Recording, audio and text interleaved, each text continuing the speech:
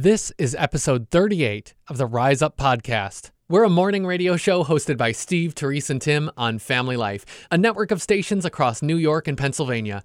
Our podcast is a weekly conversation that will help you think and grow in your faith. If you haven't already, subscribe today so you don't miss a single episode, and find out more about our show at familylife.org. You're not late, you're right on time, and we're glad you're here. This is Rise Up on Family Life. How has your pastor, current or past, influenced your life? Maybe you've had one pastor, maybe you have a handful of pastors, as maybe you've moved or gone around, different things. But pastors during this Pastor Appreciation Month certainly has an influence on our lives. They have to, they always do. Tim, when I say a pastor memory or how has a pastor influenced your life, what comes to your mind? Oh, when you say memory, I'm feeling it right now. I can taste it in my mouth. Werther's Original Caramel Hard Candies. Oh, because Pastor Huth was his name, always had some of those in his office at the church, and my brother and I would just about always, it seems, find a way to get back there before the service and get the candy. And it's interesting because that was one of kind of the first, really truly first pastor memories I have. And it's significant because he was kind of the first one I put together as meaning pastor in my head. Now, when I was younger, we moved around from churches to church, kind of a lot, actually. So there weren't any one at different points that was like, this pastor, you're starting to get used to him, and then moved to a different church and everything. And so that's something that as now I'm looking at, wow, okay, my wife and I, we've got a family. We're growing a family, thinking about there's going to be, I hope, not a lot of moving around from one church to another, but that there's one person who we can think of for our family as this person's who we look at as kind of the flock leader, I guess you could say, is what a pastor really means. And seeing that person as somebody who's a really significant individual in your life. But and also if they have candy, that's good too. But there, look, I go back to food again. I guess I would be totally remiss if I did not mention the encouragement I've had with my current pastor and pastors past in my life over a bite to eat, getting a meal at a diner or a restaurant or otherwise, and just talking about life and how I've experienced them pouring into my life in that way, just over a bite to eat out with my pastors. There have been a lot of pastors in my life, and I almost feel bad because we have switched churches for many different reasons. We left our church at one point to go help plant a church, and then came back to our church, and then there was a change of leadership, and the church wasn't really meeting our family's needs, and we moved on to another church. And so when you say pastor, there are so many different pastors in my life that have all had different roles. I mean, I remember my very first pastor that I would say taught me the basics of how to live like a Christian. And then I have had pastors who have taught me to love the word. I've had pastors who have encouraged me to spend more time in the word. Our pastor now, I think, has shown me how to reveal the word, that you read something in scripture and yes, there's what it says, but then there's always more. Like, what is the time that it took place in? What was happening? What is another way to look at it? What is it? And so there have been so many different types of teaching that I have been under, and each one has been exactly what I've needed for that time in my life. Although I guess Bible teaching at any time in your life would be exactly what you need. But it is interesting to me how so many of these men who were all in the same role have had such a different, but also a true way of looking at God's word. For some, it was the passion of what's in the Bible. And for some, it's the history of what's in the Bible. And for some, it's just spending more and more time in the Bible. And so that's what's kind of interesting to me. Now, the job of a pastor is a big job, and we should really have more than 1 month of appreciation when you look at it. I mean, there's teaching, there's shepherding, there's the administration over the staff. And And so I don't know how they do what they do, but I do know that you really have to think before you're critical of your pastor. Because it's a role that none of us can imagine being. Like you say, oh, if you could only walk a mile in someone's shoes, you could never walk in a pastor's shoes unless you're a pastor, because the job, I can't even begin to imagine the responsibility of that job, the spiritual implications of that. It's not an easy job. And so we should take time to appreciate them this month. As my faith walk has grown, starting in my early 30s when I first came to the Lord, my very first pastor, boy, did I, and I still do, look up to him and admire him. But it was my first pastor. He brought, and it was for the first time in my life, but he brought the word to life. And he was a Bible teaching expert. He's retired now, as far as he doesn't pastor a specific church, but he travels and does ministry that way. But I learned so much from him. The first thing, and so many little phrases and things stick in my mind still all these years later. One of them, he takes the verse or the scripture, faith comes by hearing, and hearing the word of God. He said it a different way, and he said it so many times, and I can still hear it in my head. Faith comes by hearing, and hearing, and hearing, and hearing, and hearing. And hear, and he kept on repeating, the word of God. And it didn't make any sense maybe at first when I was a baby Christian. But the more you walk with the Lord every day, it's a reminder that you do need to be refreshed every single day. It's a daily walk. It's not just a one-time thing. And it's faith. You got to keep hearing the word over and over again. He had a great sense of humor too. He said this more than one or two times, but he said, "You've never been ripped off till you've been ripped off by a Christian."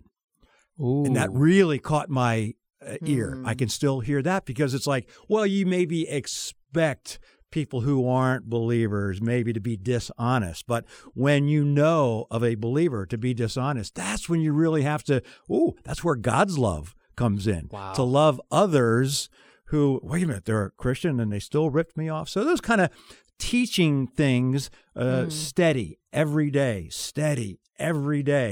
And I admired him so much, I really looked up to him. But then as I grew and had other pastors, I learned that, other pastors, and they've become friends of mine, even after I have left their church or left the town or left the state. I've moved, and they've become close friends. And what I've learned from that first pastor of, I admire him and look up to him, to these other pastors who I still admire and I still look up to, but they're people. They're like regular people. Yeah, they're just like me. And many times they've said, when I'm preaching up here, I'm preaching to myself too. Yeah. And so it's gone from that admiration, my first pastor that I looked up to, right. And we're never to put people on a pedestal, but to the other people, you respected the way he knew the Bible. Exactly. Now these others who I respect just as much, but they're people. They're flawed. And they need our prayers so much every single day, just like all of our other friends do. We've so often had pastors at our table, kind of the ministry of feeding their families and just saying, come over and we'll cook out. We'll have, and I remember one time we were doing this and it had gotten kind of late in the evening and the conversation started to get sort of awkward. And finally I just said, what's going on? Why does this feel awkward all of a sudden? And the pastor's wife said, well, we're kind of waiting for the thing. And I said, what are you waiting for? And she said, what is it that you have an issue with or that you have a complaint with and I said, what are you talking about? Like we invited you over to have dinner because we love you. And she said, no, people never just invite us over for a meal. Wow. They invite us over because there's something they want to talk about regarding the church. And I said, well, that's not us. That's really awful. And if I had an issue with your church, I would make an appointment and come talk to you in your office. Like that's kind of what that's for. But a good pastor is somebody who is honest, who is humble, and who has a really caring heart. And so if that's your pastor, especially this month, take time to say, thank you. You can say it face to face. You can post it on the internet. You can put it in a card with a coffee gift card or something. They seem to like that. But just make sure that you show appreciation to your pastor this month. Reminding you that God is in charge today and every day. It's Rise Up with Steve, Therese, and Tim on Family Life. Well, they're obviously not a Christian. I'll tell you, this friend here of mine, autocorrect, that just realized this totally, absolutely, just so secular. It's because, I can tell because the way it doesn't understand how I'm speaking, it wants to correct on my heart. I've got something on my heart right now. It's like telling me to correct it to in my heart. No, on my heart is how you say it. Right. You put something on your heart. It doesn't understand that fellowship is actually a verb. It's trying to correct me and saying it was fellowshipping with some brethren. And like fellowship. No, it's a verb. Come on. Okay. It clearly doesn't. Something we do. It doesn't get my Christianese. It even thought that word was spelled wrong. Oh, wait. And therein lies the problem. Christianese. I was speaking a code, maybe. And maybe it sounds like that when you use words that you understand. And maybe fellow Christians, maybe the people you go to church with might understand how you talk. If you've been in church for a long time, maybe there's some folks who are a little newer to church and don't always know what you mean when you say you want to invite them to an evening of fellowshipping. And yeah, it's how we talk sometimes, but it can always be a little clearer. And maybe I'm the one that I should be praying for clearer communication. Well, I appreciate that. I feel sanctified now. Amen, brother. I'm glad you repented. Of course we're happy. You're here. Why wouldn't we be? Thanks for listening to Rise Up on Family Life. You are as cool as paint, I'll tell you. Cool as paint. There's a brand new paint that's so white. You're supposed to say how white how white is it? How white is it, Steve? But how white white paint is already like the whitest of the white, right? That's not easy to say.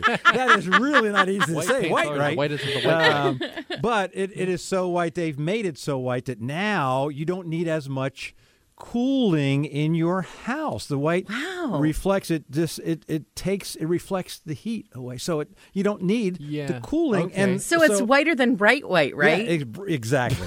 Whiter than bright white. Right. That's exactly right. But it makes me. It's like that's interesting, and I don't know all the science and how it goes into that. Right. But white. But what it reminds me of, it really does. It's like, have you ever met somebody who just reflected Jesus so much that they just reflect, nothing seemed to bother them. All that heat, all that problem, all that whatever that comes in, they are so filled with that, they reflect, and it's like they remain cool and calm because they have that peace. So, yeah, that's what that reminded me of. White, right? Bright. Even in a dark night. Facing a whole new day is a lot easier when you remember that God is in charge. You're listening to Rise Up on Family Life. National Face Your Fears Day. Steve? Could you tell a joke? I see. Therese is worse. Knock, knock. Who's there? Me. Are you scared yet? Me who? Just me. Still scared? Deep breaths. So brave. Facing my fears. Good girl. Thanks for making us part of your morning routine. It's Rise Up with Steve, Therese, and Tim on Family Life.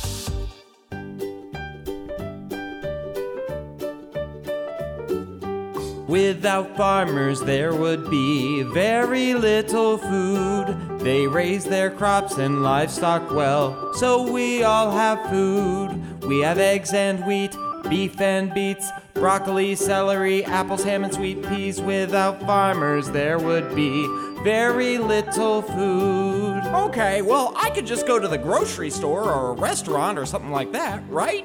The grocery stores would all shut down since they'd have no food. No more fast food joints, DoorDash points, TGI wouldn't fry, Cracker Barrel bye-bye. Without farmers, there would be very little food. Okay, point taken. I'll just go out in the woods. There's plenty of food out there. Pick a berry here and a mushroom there. Here a root, there a hair. Uh-oh, it's a black bear. Without farmers, there would be very little food. I guess farmers are important. aren't they? Let's thank God for them every day when we eat our food. Bless their hard work's toil in the soil. Day or night, farmers fight to make sure we eat right. Thank you, farmers, for your work so that we have food. Thank you, farmers, for your work so that we have food.